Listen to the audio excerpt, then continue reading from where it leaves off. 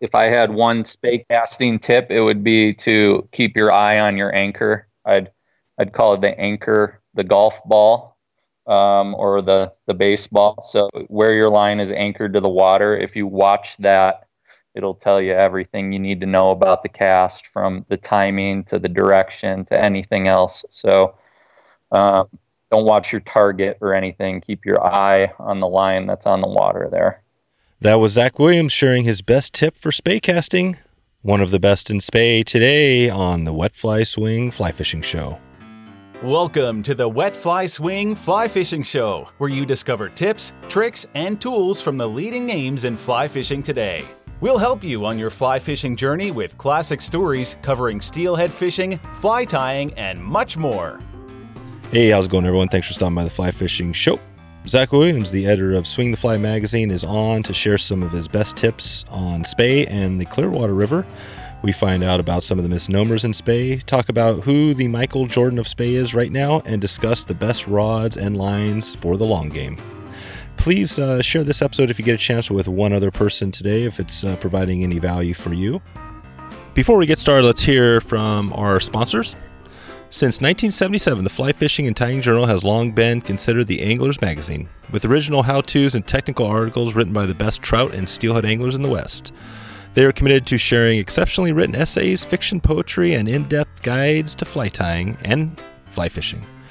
FTJ is one of my go-to magazines, and if you haven't checked it out recently, you can get started today by calling 1-800-541-9498 or heading over to the web at ftjangler.com.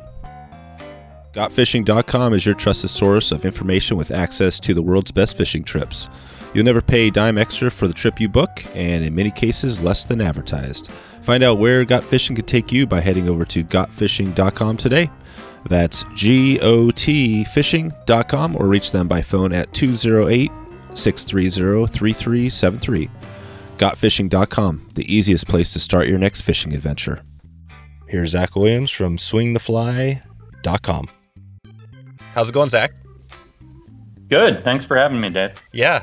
Thanks for coming on. It's been it seems like a long while coming here because as I connect to more people out there, Swing the Fly, Wet Fly Swing. There's a few Brads out there that have the swing in the name, so it's good to connect with you here and talk about swinging. Maybe before we get into the magazine and all that, can you just talk about how you first got into fly fishing, and then maybe you could bring it up to how the magazine started? Yeah, sure. Try not to be too long-winded with it. Yeah. I was lucky. I grew up in Michigan, so Great Lakes fishing, and was just fortunate to have a father who loved to fish and took me everywhere with him. So I started fly fishing, both fly and conventional, really young. I've got a picture of myself in diapers with a fly rod with my dad kind of going through the motions, casting with me. So, when my first memory of fly fishing was, I think I was like 5, fishing a little neighborhood pond for bluegill. And when I was about 8, I decided I wanted to catch a trout on a fly, and flailed away for a whole summer before accomplishing that, but did catch one. And then through all that, I was gear fishing too. Primarily, we had a smallmouth river 5 minutes from the house, and we would go just cast crankbaits for smallmouth and stuff like that. But when I was about 12-ish, I decided that I wanted to catch a steelhead on a fly rod. And so I got a 7-weight for Christmas and got really into it, and then started, fishing the smallmouth with the fly as well, and all of that. Kept conventional fishing as well, on up through that, but just became more and more of a passion, and all through there. So all through high school and college. Did you ever take any breaks along the way in between that 12-year-old and now? Not a lot. No. Yeah. No, I played basketball and golf in high school, and that certainly took up some of the time, and but ended up quitting those before my senior year because I wanted to fish more, and Yeah. and then through college, kept fishing a lot. Got into all the stuff that college kids do, and hanging out with friends and drinking and stuff. But still fished quite a bit. Still managed to get out there and was regularly fishing. And by then, I'd bought a Spey rod and was doing that as well. So. Nice. So the basketball thing, that's something we have in common. I was basketball was one of my big sport in high school. It's interesting. You quit your junior year. Can you? I wanted to touch on that just briefly. What because I think of myself, it would have been crazy for me to think of quitting basketball and kind of for fishing. What was that like, and why did you quit hoops? Why'd you feel you had to quit basketball for fishing? It's a big regret of mine, actually, but I quit after my sophomore year. So, I was playing JV. We were a really good team. And my junior year, honestly, I probably wouldn't have made the varsity team. Yep. We went, I think we finished third in the state. We lost like on a buzzer beater in the semis to go to the state championship. And fairly big school, division and everything. What was the high school that you went to? Forest Hill Central in Ada, Michigan. But a bunch of the kids from that team went on to play even D1 basketball and professional in Europe. And one of my teammates went on and played at Wake Forest with Chris Paul and stuff. Oh, wow. So, like really good team. So anyways, I didn't try out. I'd started working in a little fishing and outdoor store, Gander Mountain, Eastern chain.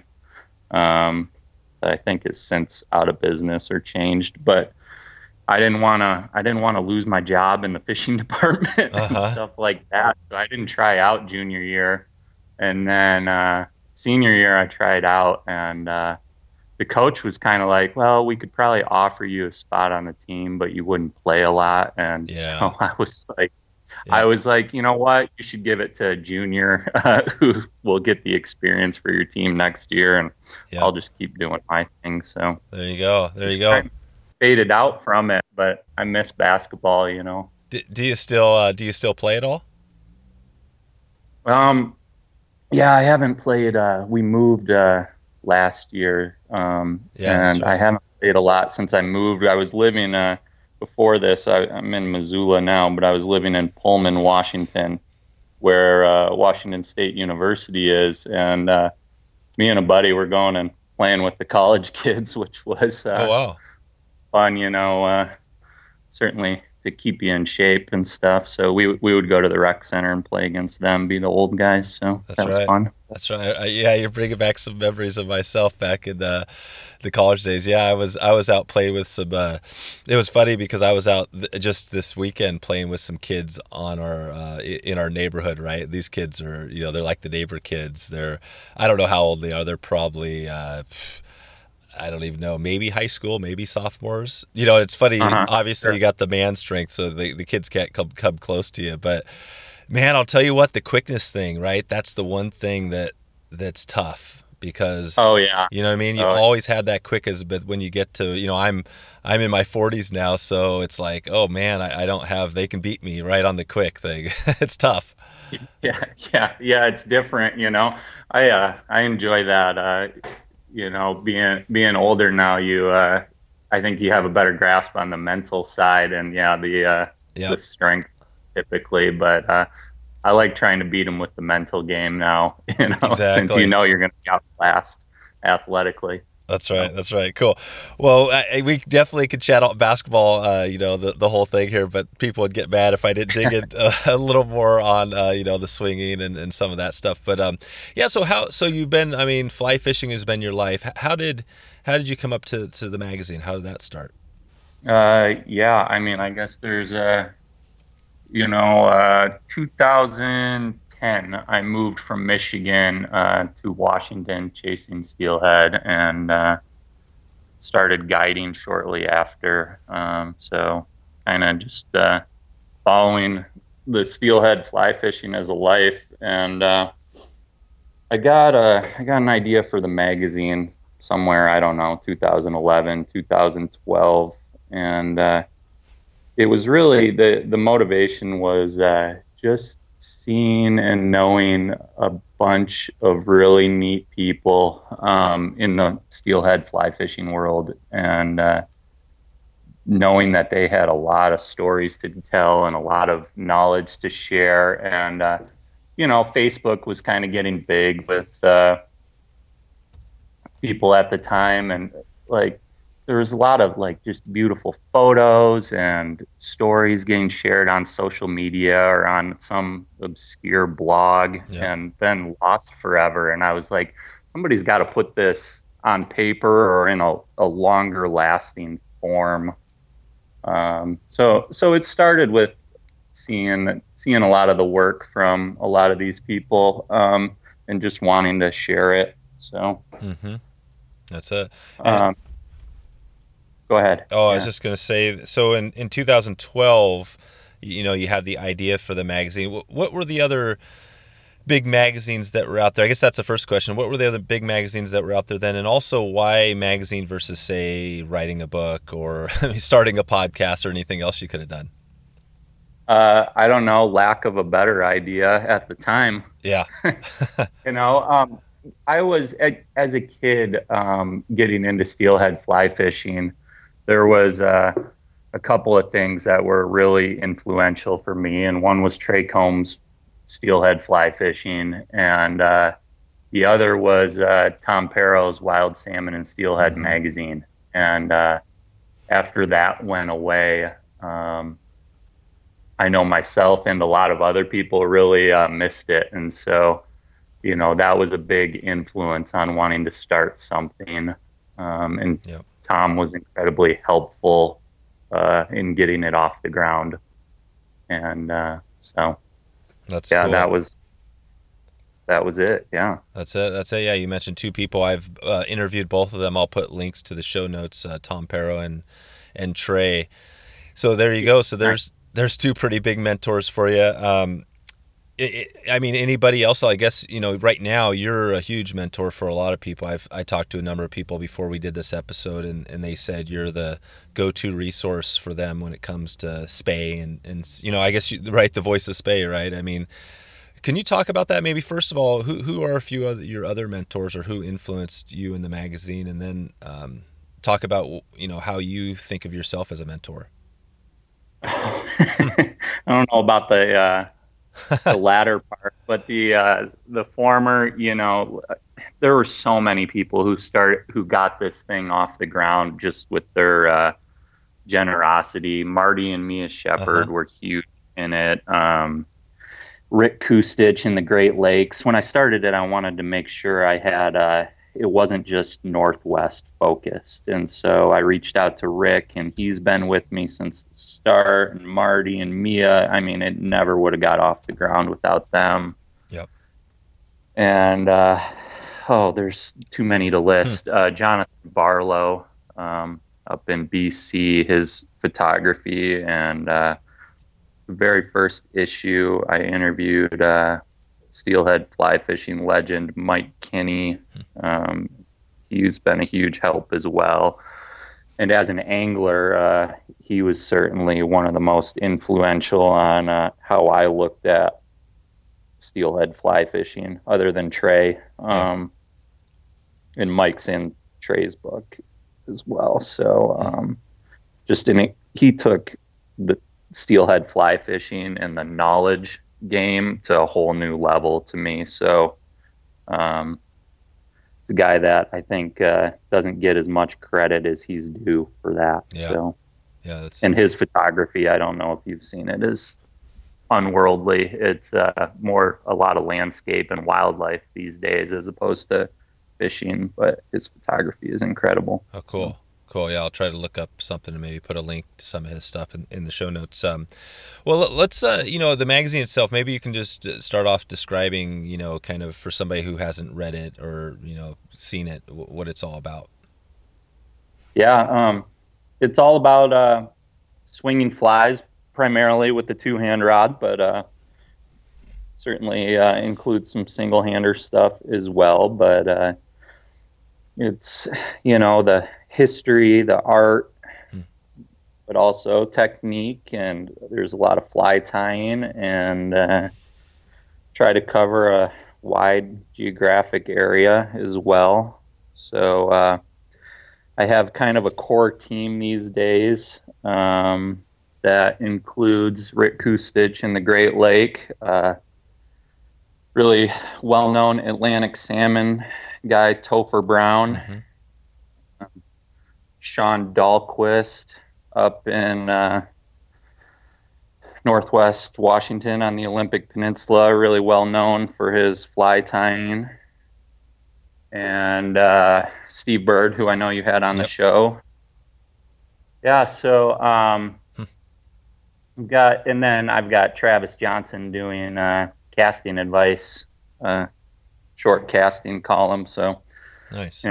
Arguably one of the top couple Spey casters in the world doing that. So they form kind of my core team, and then have other content from people all over the place. A lot of regulars, and some that come in for just an issue or two, and try to mix things up, do things a little different. I do a lot of big spread photography and try to let the imagery speak to people, which is something you probably don't see in a lot of magazines. And it's all printed on recycled paper, which is something that's been a challenge, but I'm proud of. When 100% recycled paper is pretty hard to come by. But when I first kind of had this idea for the magazine, I'd been a guide out on the Olympic Peninsula, and as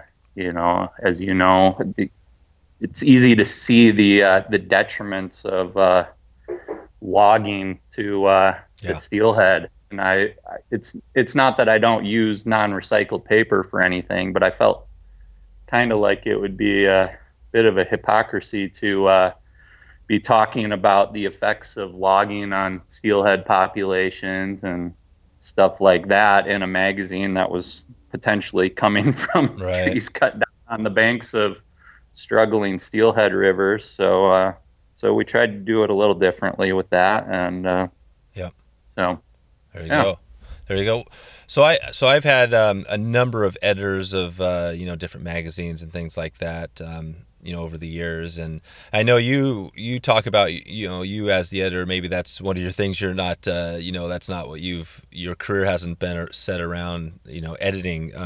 Can you talk about maybe your style as an editor and how you because I know like John Shuey was on way back, and he noted that sometimes he gets some stuff that's really he can get stuff that's not great, right? And the editor is the person who brings it, maybe fixes it, brings it to life. How do you deal with that, and what's your take on it? Yeah, I'm a work in progress myself. It is only hinted at a little bit, but I started the magazine with just the idea that somebody needed to do it, and I'm not a professionally trained editor, so it's been a work in progress and learning along the way. And I, as an editor, I try not to change people's voice. So I probably at times have not been even as heavy-handed as I should be. But I want to let people come through authentically, rather than it being what they want to say, but in my words. Yeah. So, and part of that too is just a lack of my own ability, especially in the beginning. So I'd like to think I'm a lot better at it now than I was then, but it's still a work in progress. I'll be honest, it's always been a struggle as well, just in that it's, the money to make Swing the Fly go is tight. So there's a lot, there's not a lot of eyes on the end product as opposed to when you look at a big publication. So that makes it difficult as well. But we do the best we can and just try to portray the sport in a positive manner. And hopefully, if I screw up from time to time as an editor, people will forgive me for that. How much time, if you look at it on a weekly basis or a month, however you want to do it, does it take you to put it all together? Oh, in the beginning, it was very much a full-time job. Um, as it went down the road, I've taken a full-time job as an editor for another publication now. So Swing the Flies become more part-time in the last year in particular. So in the beginning, I blended it with guiding, but I was never a year-round guide. I'd guide fall steelhead on the Clearwater and the Grand Ronde and do the Olympic Peninsula for a while, and then it was Swing the Fly all the time in between. Now that I've stepped away from guiding and taken a full-time job, it gets hard to find the hours to put the product out there and continue to keep the quality up, but doing the best I can. Mm-hmm. And is it a quarterly magazine? Yeah, it sure is. So quarterly. So you might have a time where you're getting it ready, or maybe you could talk about that, the process, just quickly, how that works. Yeah. I mean, everything's condensed a bit now because of the full-time job, but it's always been like, there's a lot of upkeep, and really what's sacrificed now that I have another job is the maintenance of the website, stuff like that, honestly. But the magazine itself, there's a lot of coordinating and back and forth and arranging content in the in-between months, and then there's about a month of crunch on it, where copy editing, gathering all the imagery, stuff like that, and then building it into the layout and reviewing that. So 3-4 weeks of pretty intensive work on that part. Yep, gotcha. So yeah, little breaks in there, but no, it's pretty consuming. So perfect. Well, I want to get into a few, maybe some of the, the articles, tips, and things like that in a sec. I just had one more thought on that. You mentioned Tom Perro in the magazine that he had that's gone away. I mean, do you see yourself? I mean, now I guess it's early on, but do you see this magazine going on for a long time, or do you see maybe an end in its life cycle like you saw with Tom's magazine?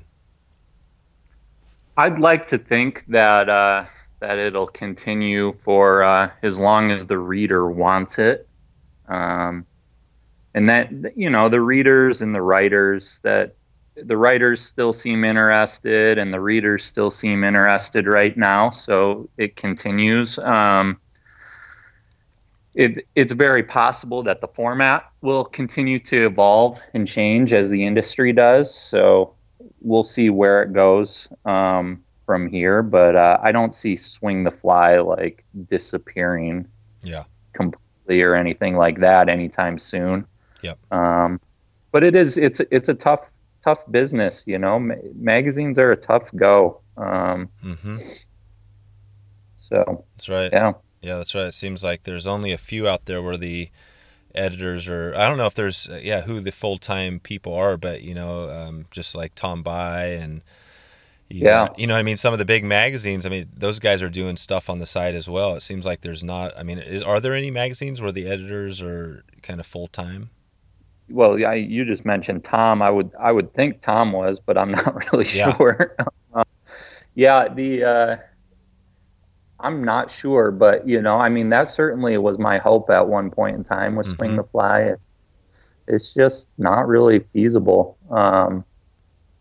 at this time, and especially the swung fly niche of our fly fishing Yeah. niche is so small. Is it? How small is it? If you just had to get like percentage wise to make a guess, The overall, percentage of fly fishing that like swing a fly? yeah, say in North America, say in North, yeah. Yeah. Yeah, I don't know, 1%. Oh, really? You think it's that small? So it's not like 20%. Yeah, I don't know. What's your guess? Yeah, I would, yeah, I mean, it's definitely small, but yeah, because swing, I mean, you got dries, you got swinging, I mean, because you kind of have the, streamers, which is getting bigger, and you can kind of throw swinging into some of that too, I guess. And, I might guess more like 10%, 5 or Yeah. 10%, but I mean, it is kind of an older school thing that maybe feels like it's getting more traction again. Yeah, no, and I definitely agree with that. When I say 1%, you look at fly fishing as a whole, so many of the people are who would be included in the entire fly fishing statistic, I think, are one trip a year. They Yeah, out here to Montana that's and right. have a guide for 3 or 4 days or a week, and that's their fly fishing trip of the year.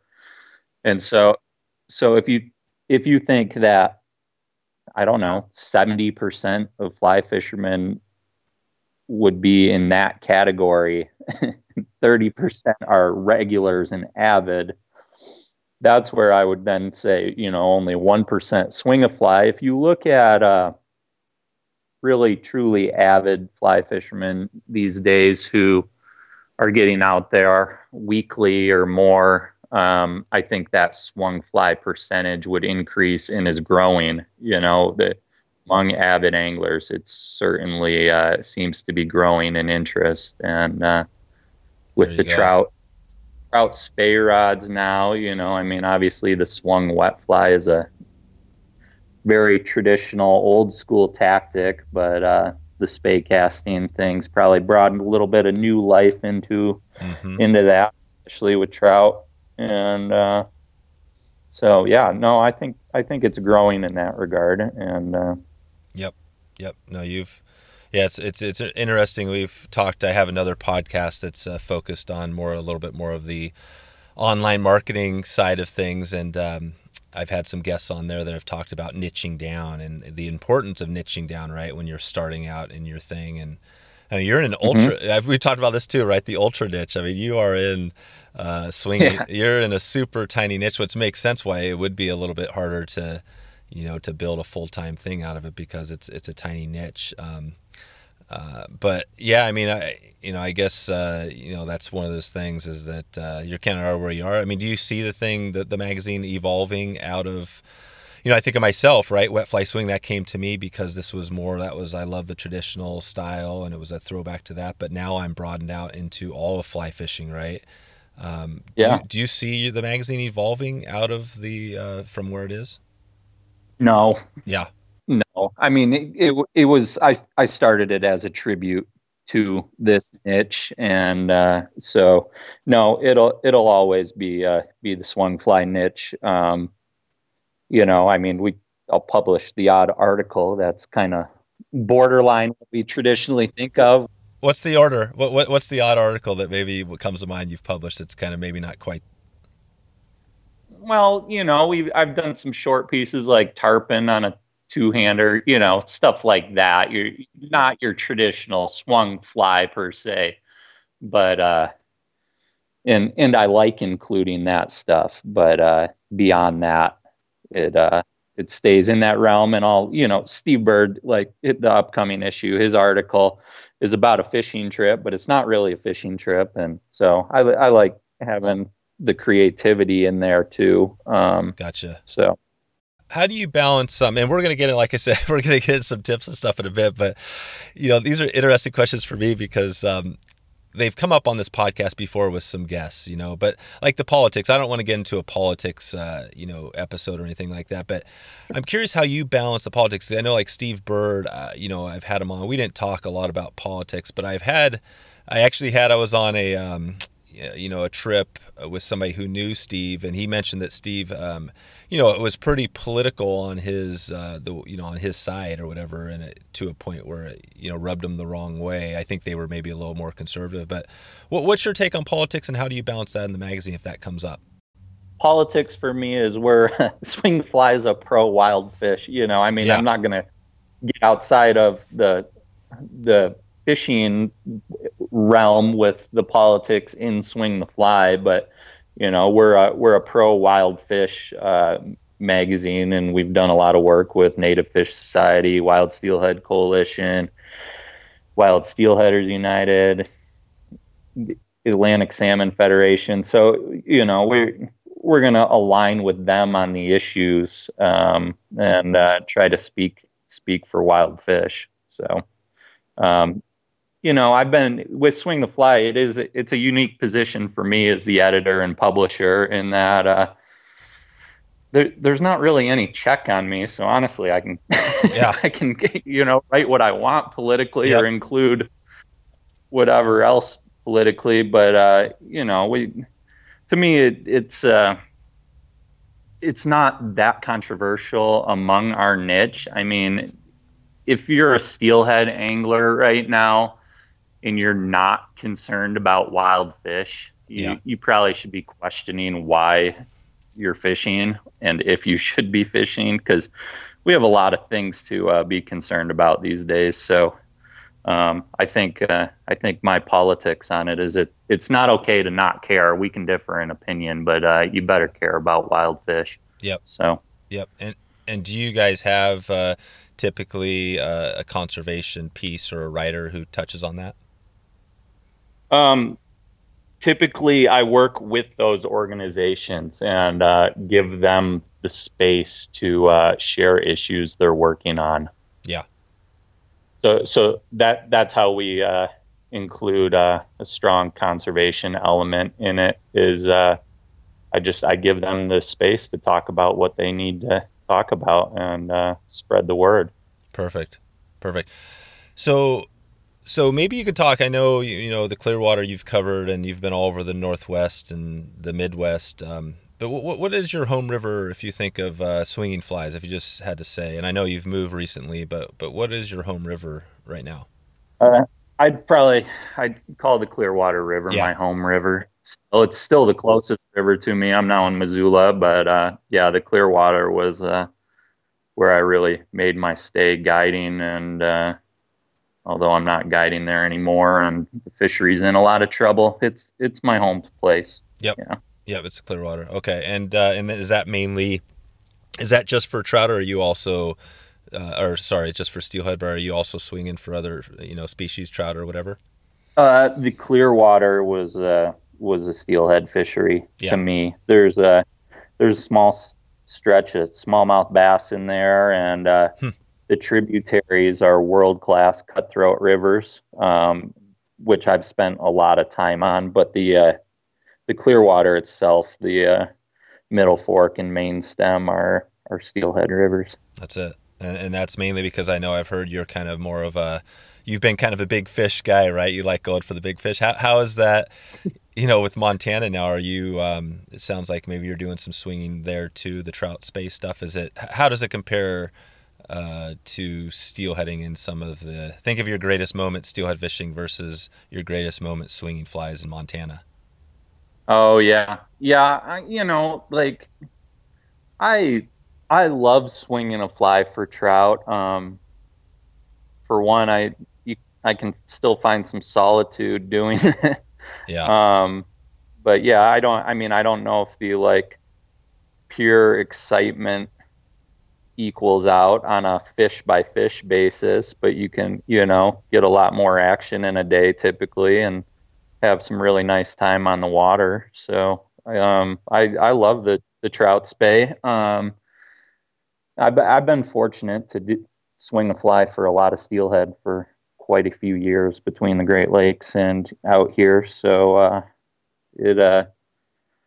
time for me to give the fish a break more than anything. But yeah, seeing a steelhead come up to a dry fly in particular, there's a few things like that, and grabbing onto the tail of a Olympic Peninsula steelhead with sea lice hanging off it. I can't Yep.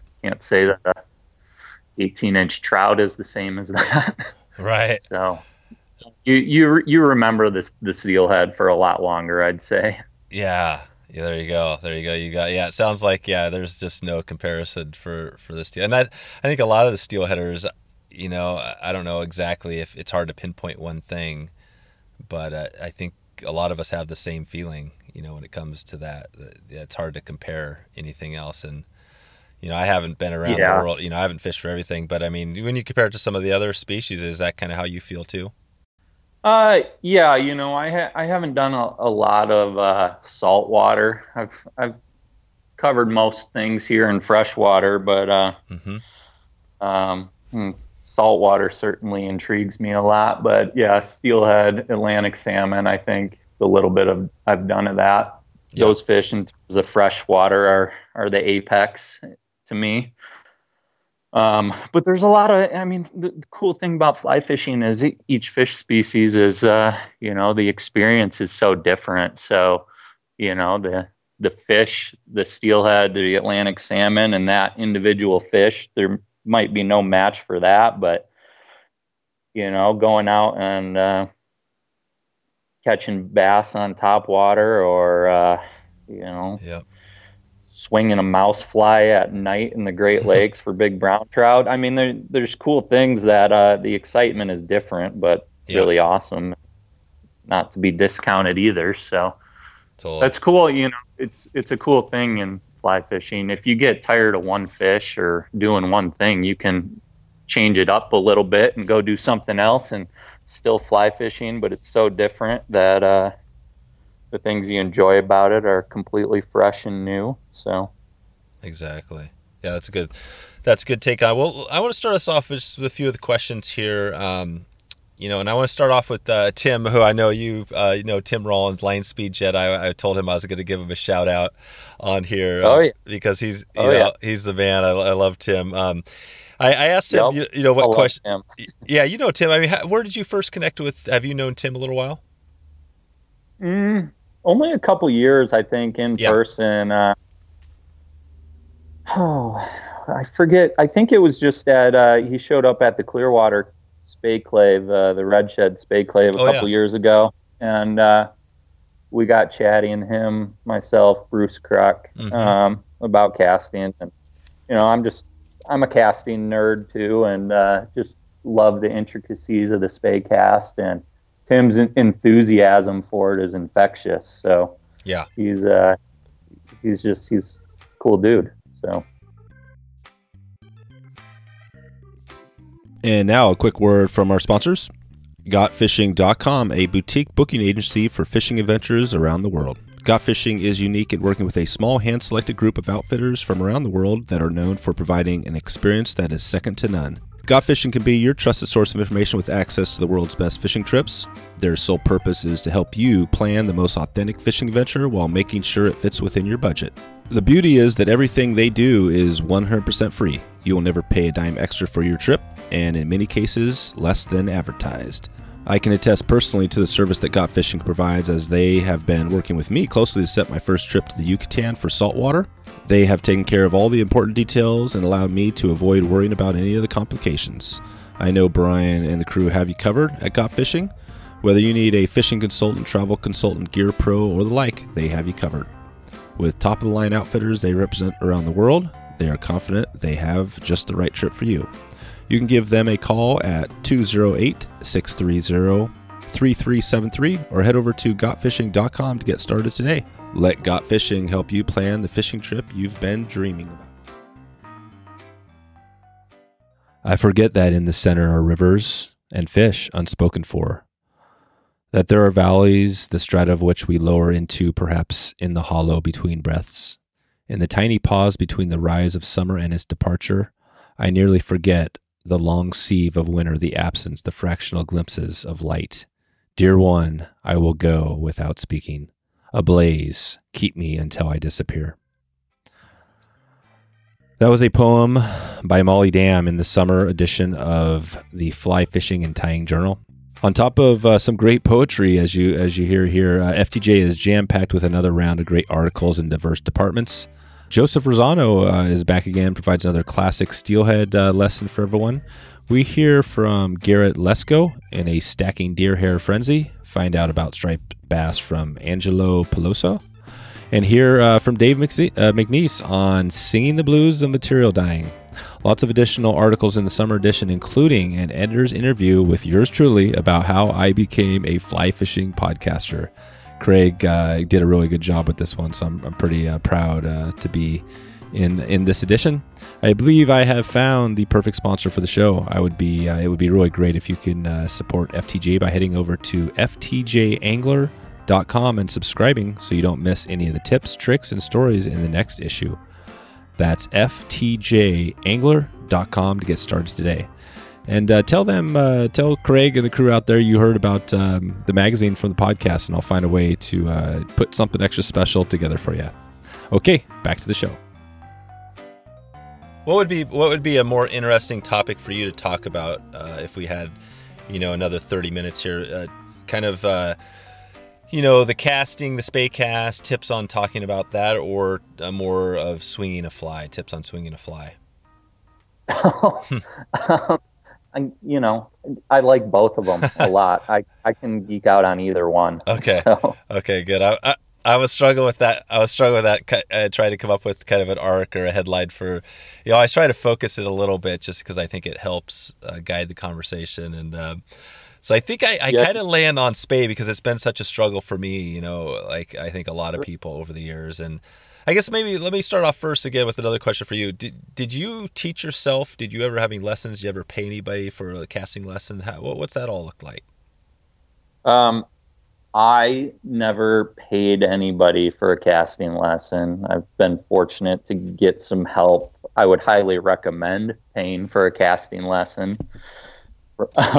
So don't follow the way I did it. It was a long process. I started out when I was like 16 years old. I bought my first Spey rod, and it was a long process to even achieve like basic proficiency. What was it? Yeah. What was the rod? It was a St. Croix Imperial. Oh yeah. I mentioned earlier in the conversation, but I was working in this little sporting goods store called Gander Mountain, and we were a St. Croix dealer. St. Croix is based in the Midwest. And there weren't, even in 2000, there weren't a lot of rods on the market. Sage was obviously doing it and some other ones. But St. Croix came out with this Imperial, and the retail cost was $250. And we got a pro deal, so I paid $92 for my first Spey rod, brand new. So, but I had all I had was this. It was I VHS recorded from Saturday morning a Fly Fish America episode, and they were the guy. I think his name was Mike, and maybe you remember his last name, who was the host. But he was on the Skagit with Trey Combs and Scott O'Donnell, and they were Spey casting, and they had there was like one clip of Scott doing a double Spey, and I rewound that little like 7 seconds, I don't know, 1,000 times to figure out how to do this double Spey, and got where I could get the line out there. But it was a long process. Whenever it was that Simon Gosworth's Rio, the multi-disc DVD came out. That's huge. That brought me leaps and bounds within a few days of having that DVD. And then beyond that, it was just, it was a process. And when I became a guide, I had this just kind of one of my childhood friends' dads, nothing to do with fishing, not an angler or anything. But out of college, I started working for him, and he knew I wasn't going to stick around and work for long. And he just gave me the advice one day. He said, kind of fatherly, he said, whatever you choose to do in life, just try to be the best at it, which sounds obvious and stuff. But he's like, and if you can't be the best, be the second best. And, so when I became a guide, I decided with spey casting that, I'm going to try to be the best I can be as a caster and a guide. Just because I wanted to be good at what I chose to do in life. So, I put a lot of time into spey casting. You did. And just a lot of repetition, including just practicing, not fishing. So, I think your average angler probably doesn't practice aside from their fishing. They show up at the river and go fishing. Yep. And I put a lot of time into just casting. That's it. So that's actually a great tip for anybody listening that's probably struggling, is that you need to practice like anything. On the guiding thing, so I'm not sure how long you guided, but guiding, and I've had lots of guides on here, people that have done it their whole lives, people that haven't. Why didn't you stick with guiding?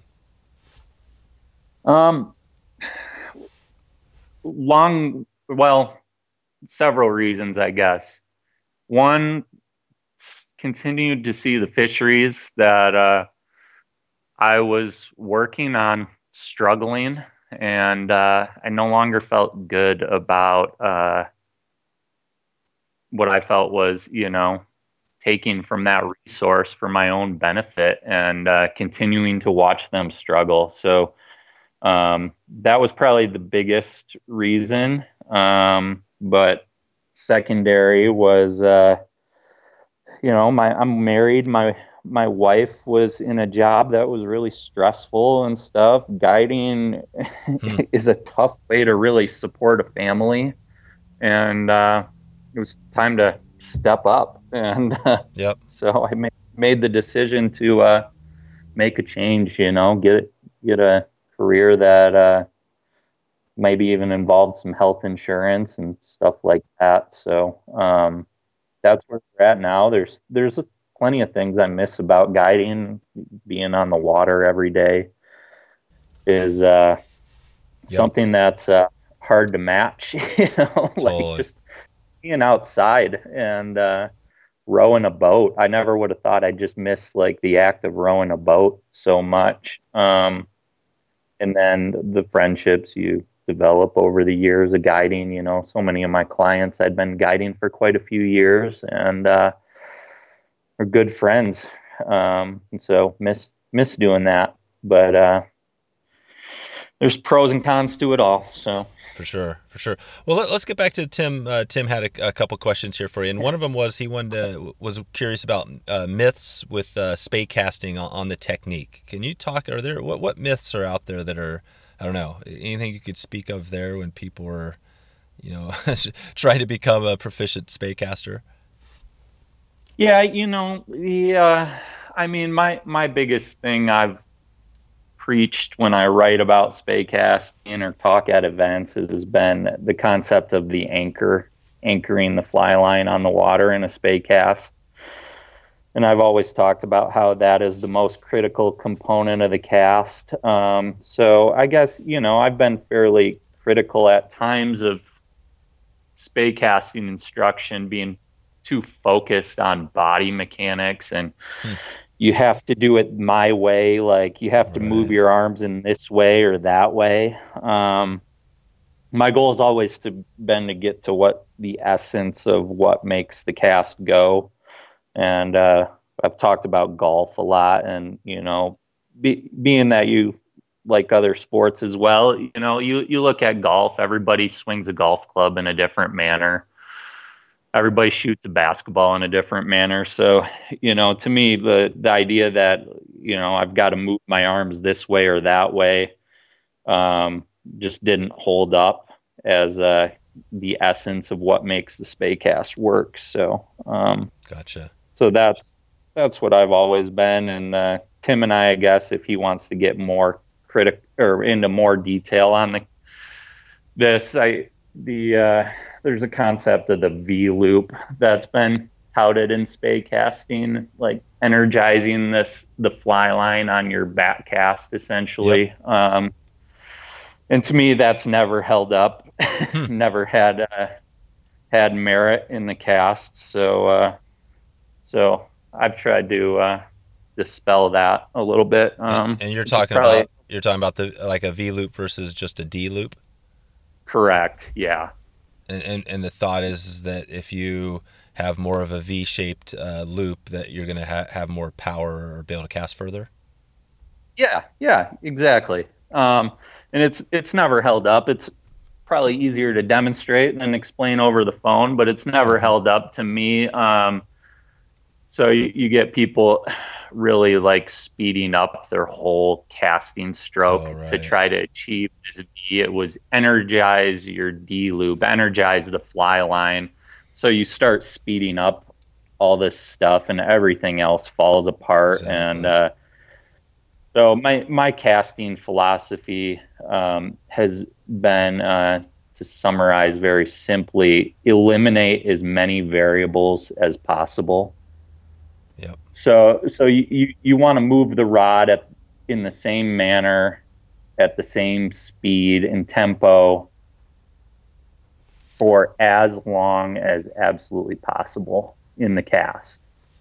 And so when you start speeding up this, trying to create this magical V loop, you have introduced a new variable that then needs to be adjusted for when you go forward into a forward cast. Yeah. So you're making consistency very difficult to achieve. Whereas I think if you I mentioned, how much I practice casting. When I was doing this, I would practice, like, I break like the basic spay cast, like a double spay, into 3 steps, right?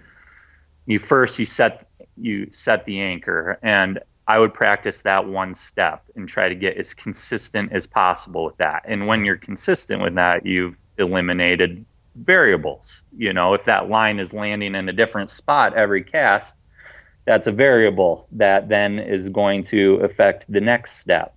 And so I tried to get consistent with that step, and then I moved to the next step, and I tried to get consistent with that. And it's a little methodical and maybe borderline boring to some people, but through getting consistent with each step, you're eliminating variables until you get down to the very last instant of the cast, and everything is consistent over and over. And then on the forward cast, you can create distance. Once you understand all those other things, you can give it a nice soft little forward cast, just like you would do with a little trout rod.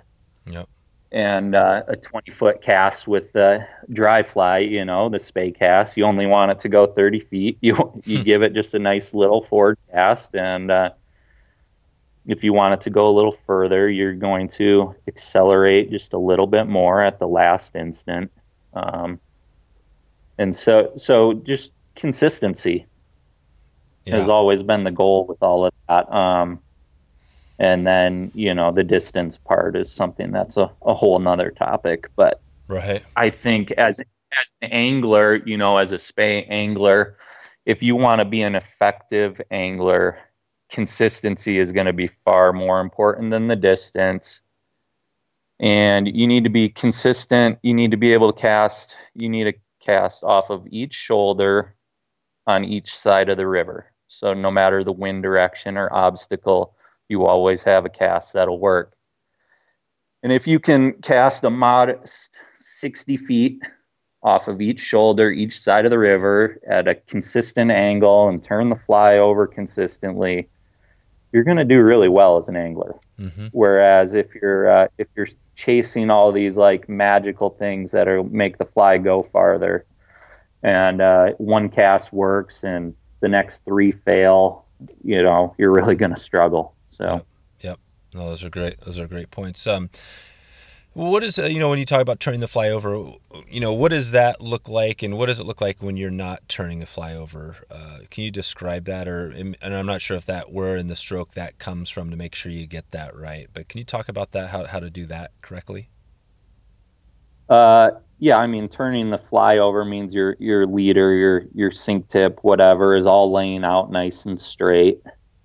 Yep. And I mean, then to me, that's what identifies a good any fly cast, single hander or double hand and spay cast, is the fly line turns over and the fly is the furthest out thing where it lands, and the line lands relatively taut, and obviously certain presentations we want some slack in there introduced on purpose, but we won't get into that. How does that affect when you do a perfect Spey cast? It lays out there perfectly versus maybe somebody who casts and they kind of pile it up or it's not great, but then they do a big mend to get it in before it's kind of in that zone. Is there a big difference between? I mean, obviously there's a big difference, but as far as fishing wise, yeah, absolutely. Getting the fly turning over nice and taut means it's fishing right away.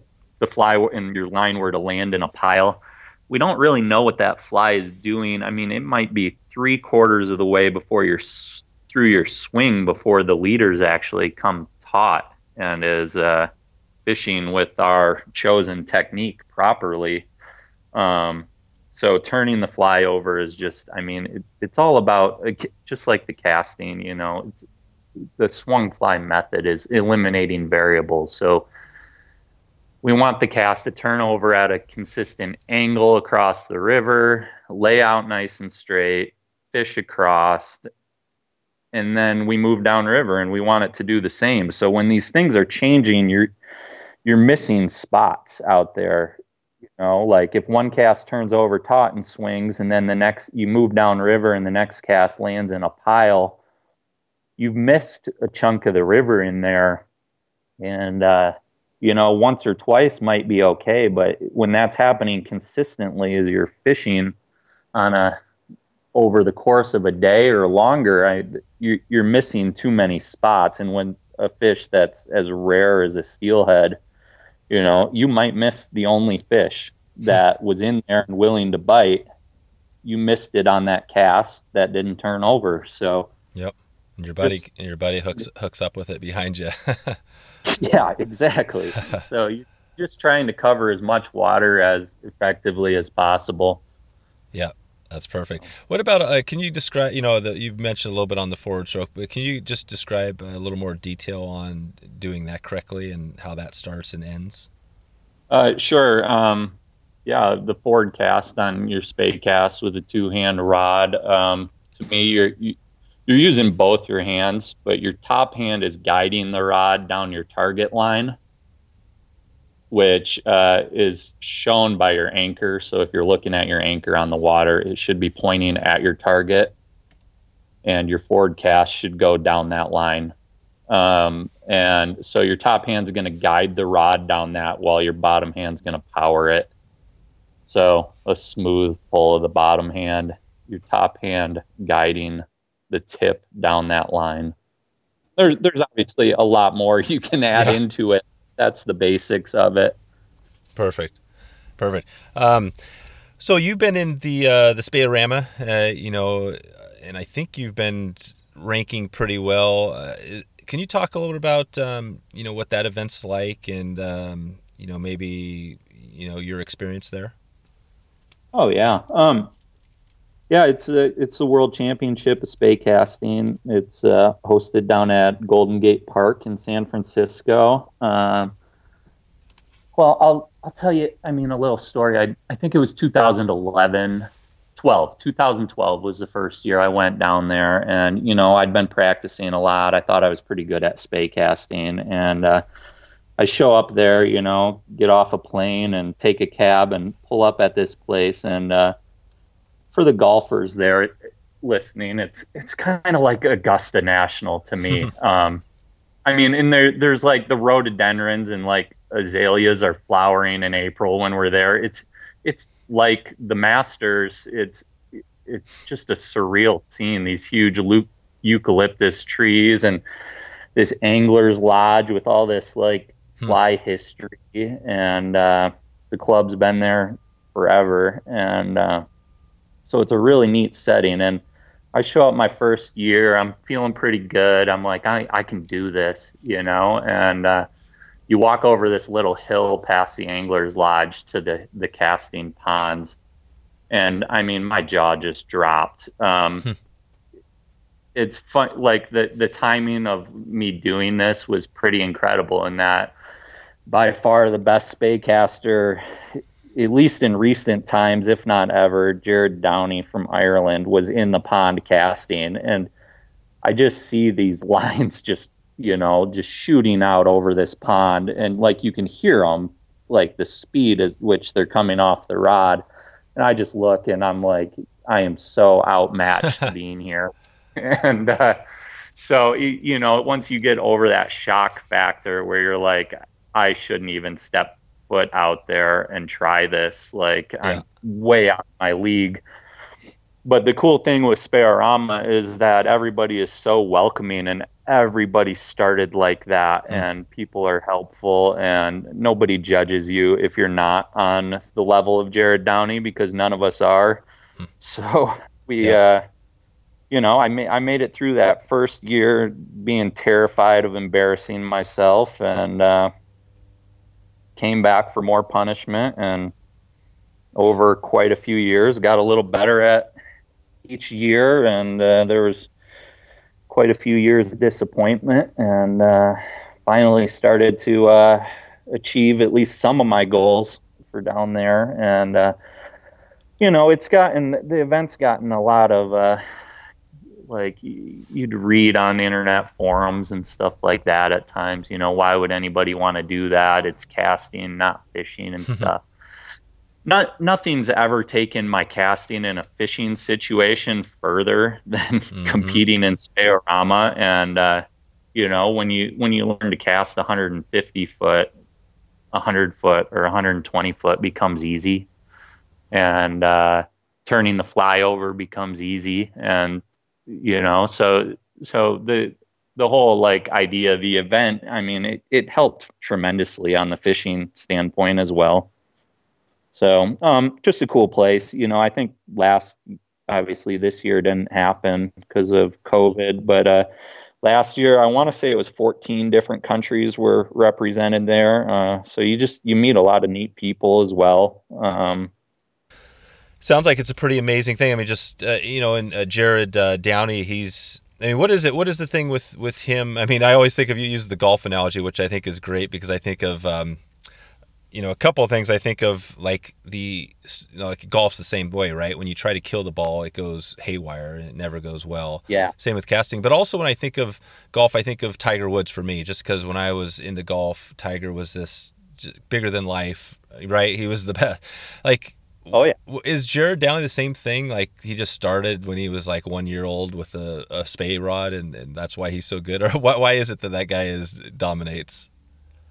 I do think he grew up, I believe, on the might have to fact check me, but I believe it was the River Moy in Ireland, and I do believe he grew up on the river.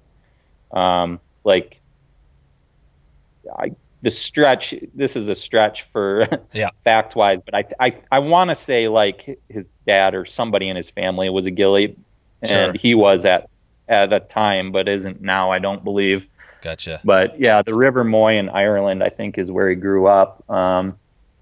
But I don't know what it is about that made him so good, other than when he casts, he looks the most effortless out of anybody, and it goes the farthest. Yeah. So he's the smoothest, and it goes the farthest. So he's like the Ernie Els golf swing. It was like just smooth. Never looks like he's trying hard. That's right.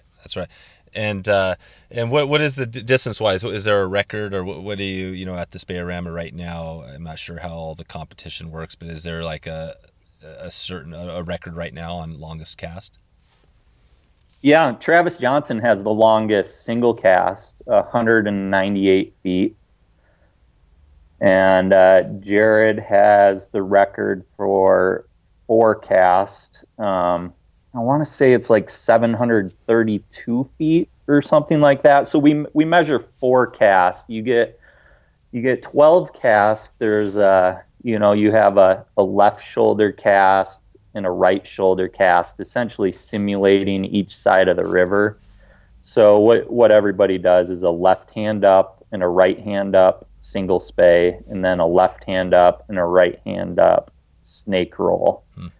And you get 3 attempts at each one, and you take your longest of each one. So total of the forecast is what's measured. Mm-hmm.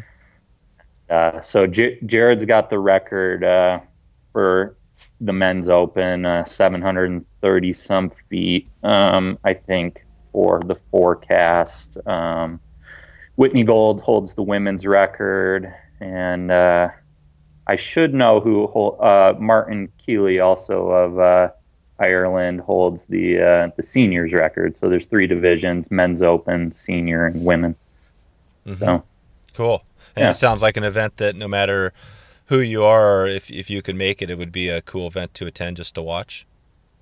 Yeah, awesome event to show up and watch. I mean, the Golden Gate. Have you been to the Golden Gate No, angling? I haven't. No.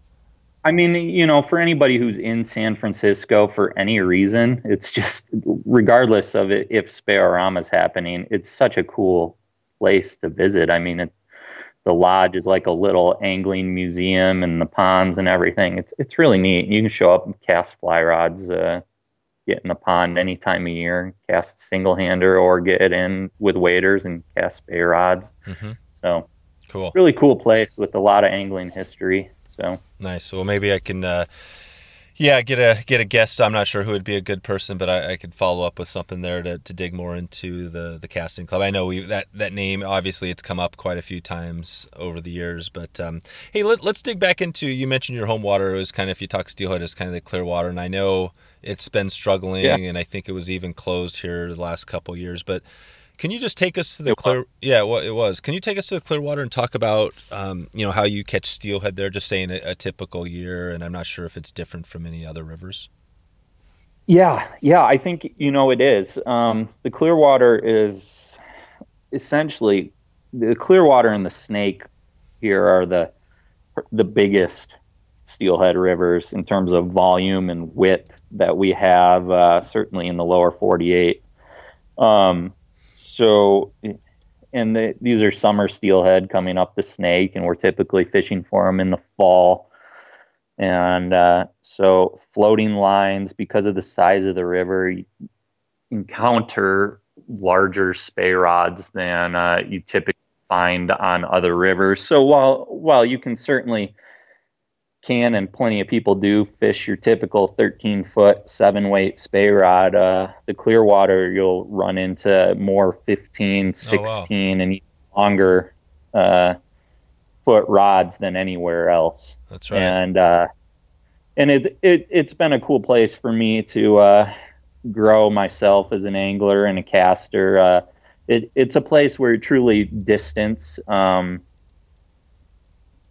can play a role. You can catch a fish 30 feet offshore for sure, but there are many of these runs in particular with other anglers and stuff fishing them where, being able to reach out further plays a big role. Mm-hmm. So between that and Spey-O-Rama is a neat way to grow as a caster. And then beyond that, the Clearwater fish are large and extremely surface oriented, so you never need a sink tip on the Clearwater River if you don't want to, and you can catch them on a dry fly, on a wake dry fly, or your typical fly is a smaller than average drab little hairwing or classic steelhead fly.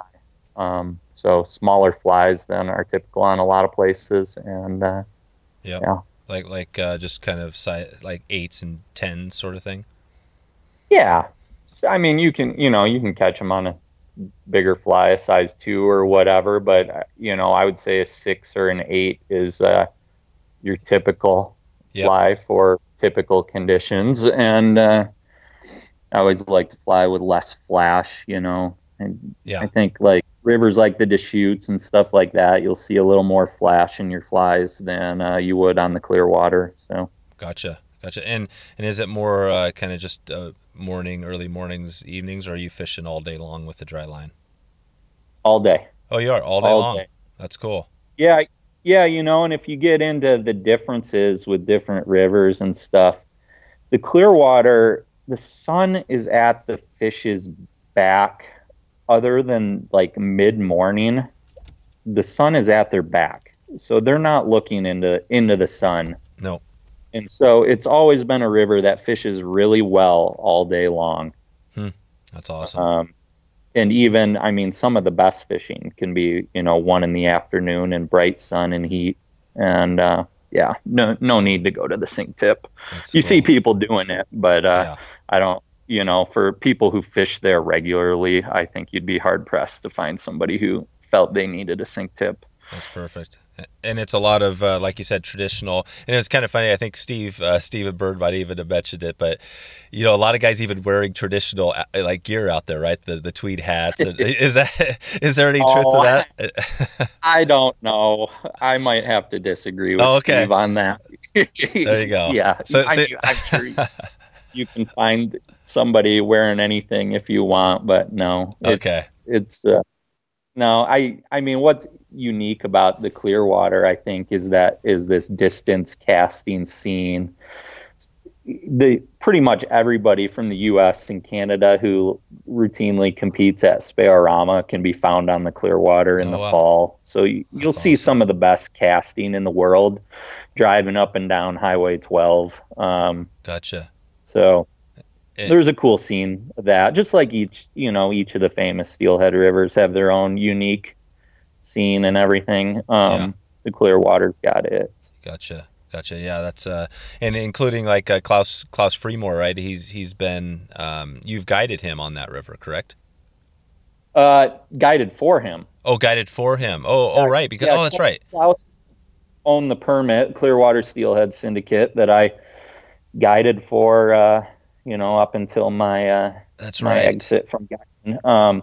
But yeah, and Klaus, Klaus is unique, being the Euro in the bunch and the Scandi caster and stuff. So not the big long line, long rod guy. Klaus always stuck with his 13-foot rod and Scandi line, and of course did well for himself. Was a great angler and caster. So. Yeah, definitely. Yeah, I had him on recently as well, and we had a great conversation about that. So, okay. Yeah, I listened to go to it. That was a good talk. I enjoyed it. Oh, cool. Yeah. I definitely, there's some of that, the underhand casting and just a different take, but obviously, Loop is a huge company. I mean, what are the lines? So when you talk about, can you just describe you mentioned 15 foot and longer. Can you talk about the rod and lines that you're typically using for those the stuff you're doing there?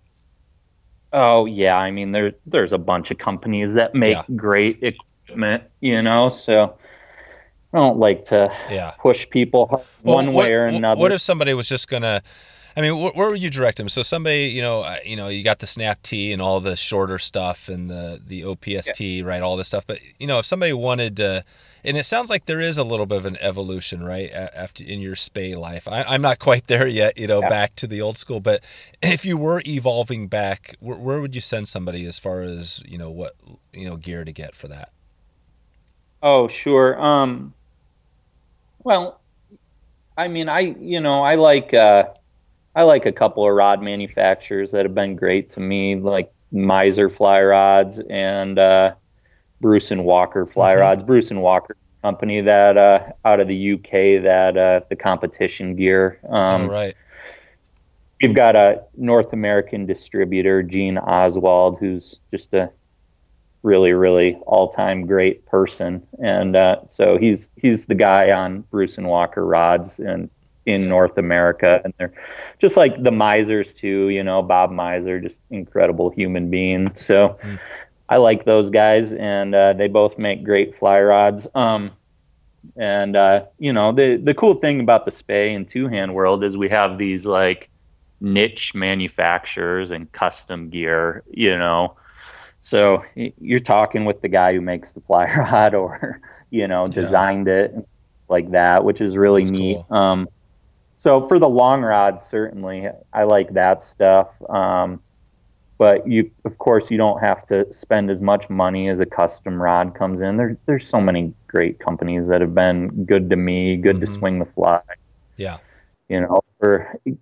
I've often said that if I were to quit working altogether and just become a fish bum again in my life, I'd just sell everything and buy Echo fly rods for a really good price. That's right. Like that's right. I know. Get everything basket from Echo for and save a lot of money and be able to live cheap too. So Yeah, love Echo. So do you have sponsors on the magazine?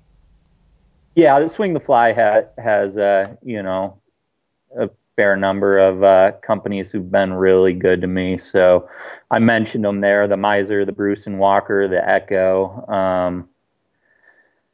They've been great. In terms of custom Spey reels, Farlex reels. I mean, those guys have been with me and supported it since the start. Yeah. What about And lines? then, What about lines? yeah, I mean, the longer lines are more of a niche thing. There's not a lot.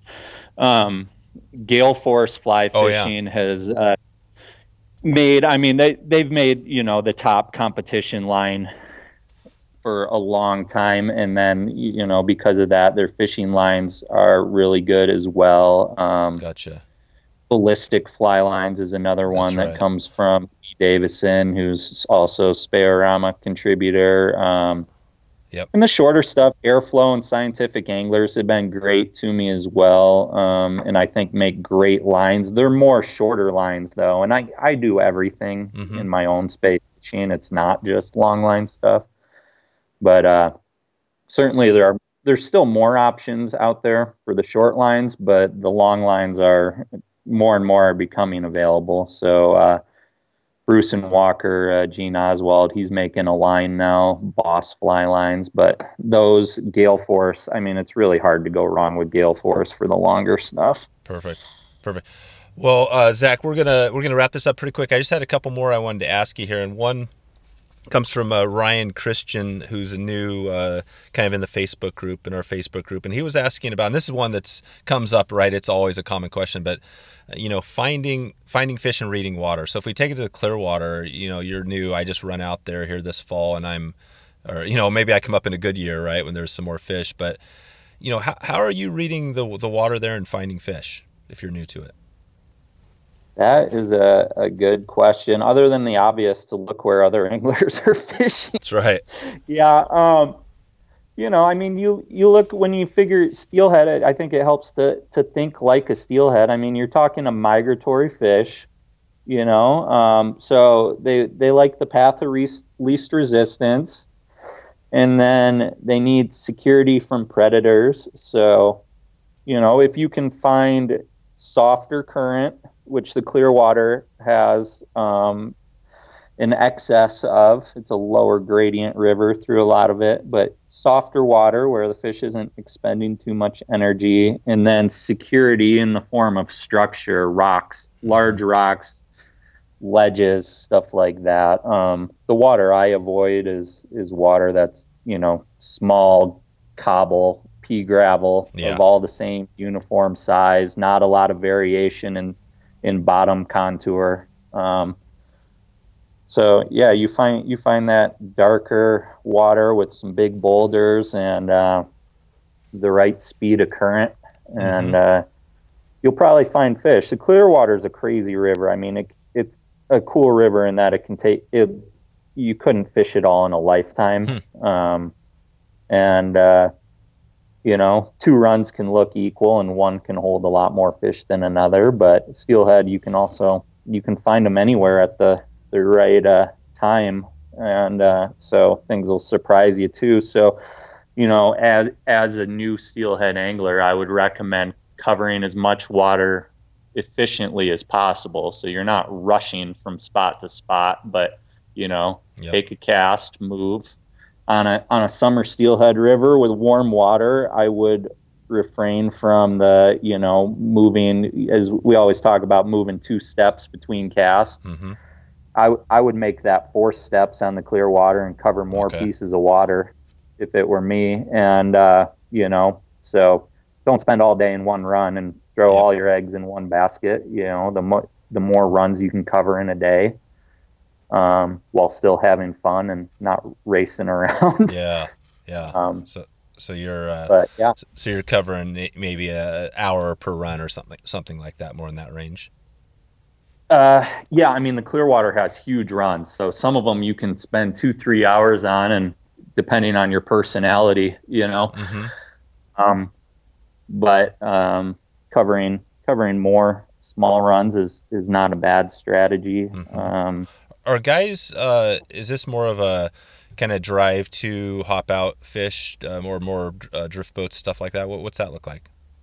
It is. I mean, you can run a jet sled, you can float, but it also has Highway 12 bordering the entire thing with tons of pullouts and a lot of other stretches of road on the other side of the river as well. So there's a ton of walk and wade access. Are there any sections where you can actually get completely away from roads and have access to good water? There aren't really Oh, no on kidding. the Clearwater.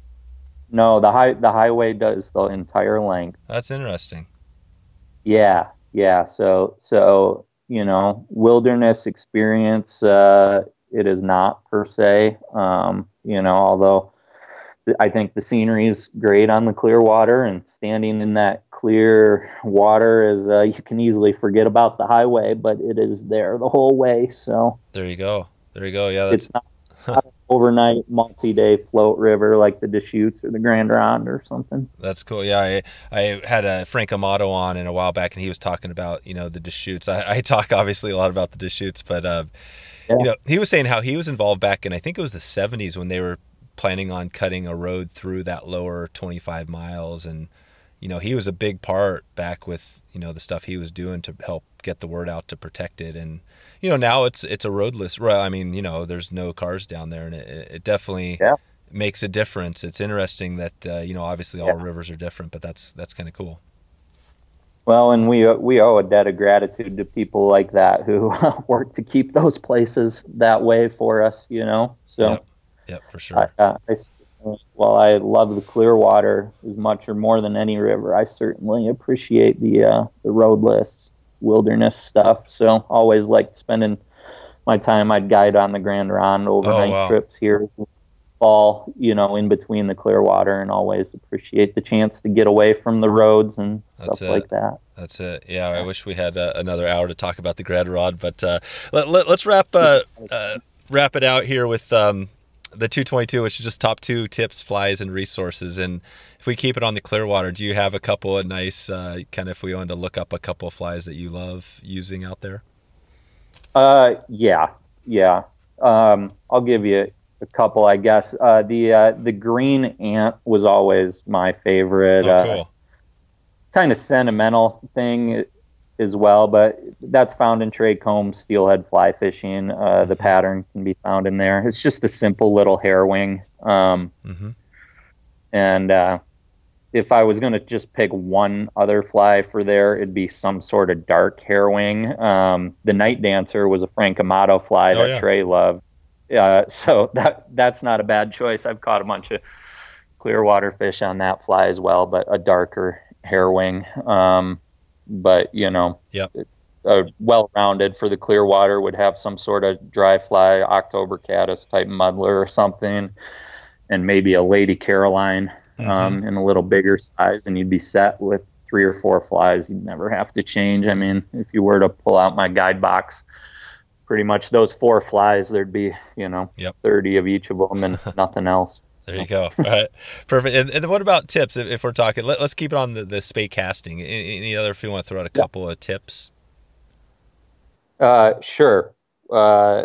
If I had one Spey casting tip, it would be to keep your eye on your anchor. I'd call it the anchor, the golf ball, or the baseball. So where your line is anchored to the water, if you watch that, it'll tell you everything you need to know about the cast, from the timing to the direction to anything else. So don't watch your target or anything. Keep your eye on the line that's on the water there. Perfect. And then so you got that set up. So after you have the anchor and you're heading to the second part of the cast, what any other tips there as you're kind of going to that forward part of it? Be smooth. Keep the line moving, and just be nice and smooth with it. Don't try to hammer it. Yep. So, yeah, hitting it hard is not going to create better results in any circumstance. Yeah. Exactly. So That's right. yeah. And then, obviously Swing the Fly is a good resource. Any other couple resources that maybe aren't your own stuff that people could, help them out with Spey or swinging flies? Oh, when I was getting started, Spade Pages had so Mm. much nice info. If I wanted one resource though for all of this, I would buy Trey Combs' old Hmm. Steelhead Fly Fish, the 1991 hardcover version. From the history of the sport to the technique of swinging a fly to the classic fly patterns. I mean, you could learn everything you needed to know outside of there's not much on the casting, but Yeah. yeah, I think that's still relevant. And to me, it's certainly the best book. There's been some other good ones, but it's the book on the subject. Yep. So Yep. yeah, I wouldn't Swing the Fly wouldn't exist, and I wouldn't be here doing this without that book. So That's cool. That's cool. Yeah, no, that's obviously Trey is huge influence on all of us. Well, let's see. I guess that's about. I definitely wanted. We didn't touch on the Backcountry Journal, which is another group. oh yeah, I mean, you're connected to. I hear a lot about full time them. job. Yeah. Did you want to maybe we'll hit that up if we get you on down the line? Yeah, absolutely. Yeah, Backcountry Hunters and Anglers, the nonprofit, and Backcountry Journal is the full time gig now. So Yeah. working on conservation stuff, which is rewarding. There But you, there you go. yeah. So you're taking it. I mean, that's a cool thing. Is there the connection between, it seems like, fly fishing, the backcountry, everything you got there, seems like they're pretty closely, well, not aligned, but obviously conservation. Are there a lot of similarities between the two niches? Yeah, I mean, between Steelhead and stuff like that and backcountry, I don't know. I mean, wild places and wild creatures, to me, Yeah. even though we're just talking about the Clearwater having a road along it, the Steelhead is the epitome of a wild creature when you look at its life. And I don't know, I've kind of centered my life around wild places and wild creatures. So I love, wilderness and roadless areas and stuff like that. And I love interacting with wild steelhead, but wild creatures like elk and deer and Mm-hmm. stuff like that too. So I think that's the connection for me personally is just being closer to nature. That's it. Did you ever know when you started, say 2012? I can't remember where we were at there, but was backcountry, was this ever even a thought in your mind as far as the job that you have now? Oh, no. I mean, when I started Swing the Fly, I never would have known that my career path was going to lead to magazines and editing and stuff like that. And I probably became aware of backcountry hunters and anglers in like 2015, leading up to 2016 election when public lands were Oh, yeah. forefront, and a couple people started wanting to sell off public lands, and I saw this group, working to organize against that and Yeah. having an impact on preventing that from happening. And so I said, these people are doing something that I really like, and so yeah, no, it's crazy though, the twists and turns life takes. I never would have known I'd be here. No, that's awesome. All right, Zach. Well, I could talk to you for a few more hours, but I'll let you get out of here. I guess in the next few months or the rest of this year, obviously COVID's crazy, but anything from Swing the Fly, what's the next issue that's coming out? Next issue should be out towards the end of this month. Oh, cool. Yeah, got another really strong lineup. I feel like Swing the Fly is something that I mean, my goal has been to improve every issue, but at times, I mean, I've just continually been impressed by the writers and them continuing to up their game, the writers, the photography, stuff like that. It's not my doing. They do a great job of being creative and coming up with neat new things. So That's cool. That's cool. yeah, I got new one coming out in a few weeks, and then a fall issue to round out the year will be out probably end of October, beginning of November. Perfect. All right. And if people want to support you and get the magazine, just swingthefly.com. Yep, swingthefly.com. All right, Zach. Hey, thanks for taking the time. We've dug into a little bit of everything, and that's how I like to roll here. So I appreciate you coming on and sharing all the stories and tips and everything. Yeah, enjoyed chatting with you, Dave. Thanks for having me. Okay, we'll talk to you later. All right, sounds good. So there you go. If you want to find all of the show notes and all the links and stuff we talked about today, just head over to wetflyswing.com/151. I created this show for you. I'd love to hear how I'm doing and if there's a way I can make it better. If you head over to wetflyswing.com/members, that's MEMBERS, and sign up for our private Mighty Network. This is the group we have going where you can ask questions and take things a little bit further, and it's a private group in there. So be great to connect with you. If you're in there, just say hi. This is a great place that we're all moving the conversation forward. Thanks again today for stopping by, checking out the show. Looking forward to talking to you soon and maybe seeing you online or on the river. Thanks for listening to the Wet Fly Swing Fly Fishing Show. For notes and links from this episode, visit wetflyswing.com. And if you found this episode helpful, please subscribe and leave a review on iTunes.